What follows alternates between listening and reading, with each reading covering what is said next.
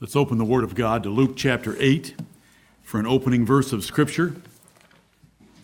Luke chapter 8. This is Luke's chapter that contains the parable of the sower. The four kind of responses that a person can have to the gospel. One is stony ground, or the wayside hearer, where the devil snatches the Word of God away from them before they can even get started.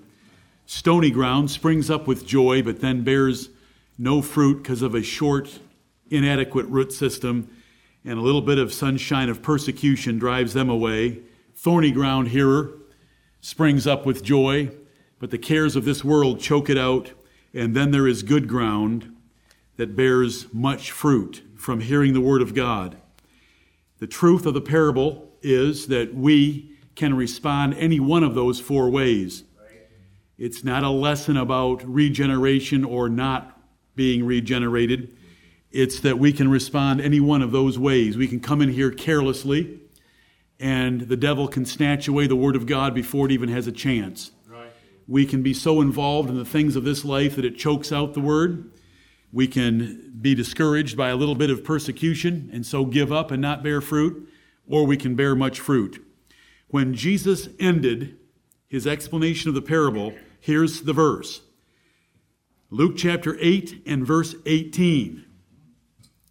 Take heed, therefore, how ye hear. Right. For whosoever hath, to him shall be given. And whosoever hath not, from him shall be taken even that which he seemeth to have. 6 beautiful words. 6 words of warning. Take heed, therefore, how ye hear. Jesus addressed his apostles and any others that were included in the explanation of that parable and warned them that they needed to take heed. And I'm saying that to you and to me right now. Take heed, therefore, because of the 4 different kinds of responses, how we hear the preaching of God's Word. Because here's God's economy. The rich get richer and the poor get poorer. The rich get richer.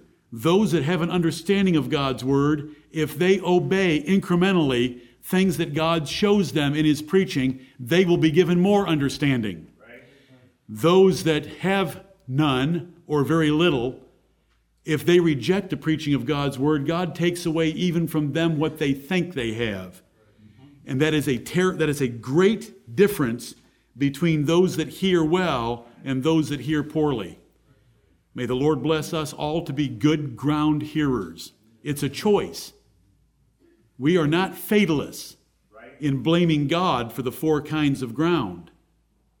We know that it's our practical duty to come prepared so we're not wayside hearers, to not love this world so that we're not thorny ground hearers, to not fear persecution, but to rejoice and be glad, like Jesus taught us, lest we be stony ground hearers. And we can choose to come prepared, praying, participating, and ready to bear fruit. Amen. Let us pray. Our Father in heaven, hallowed be thy name. Amen.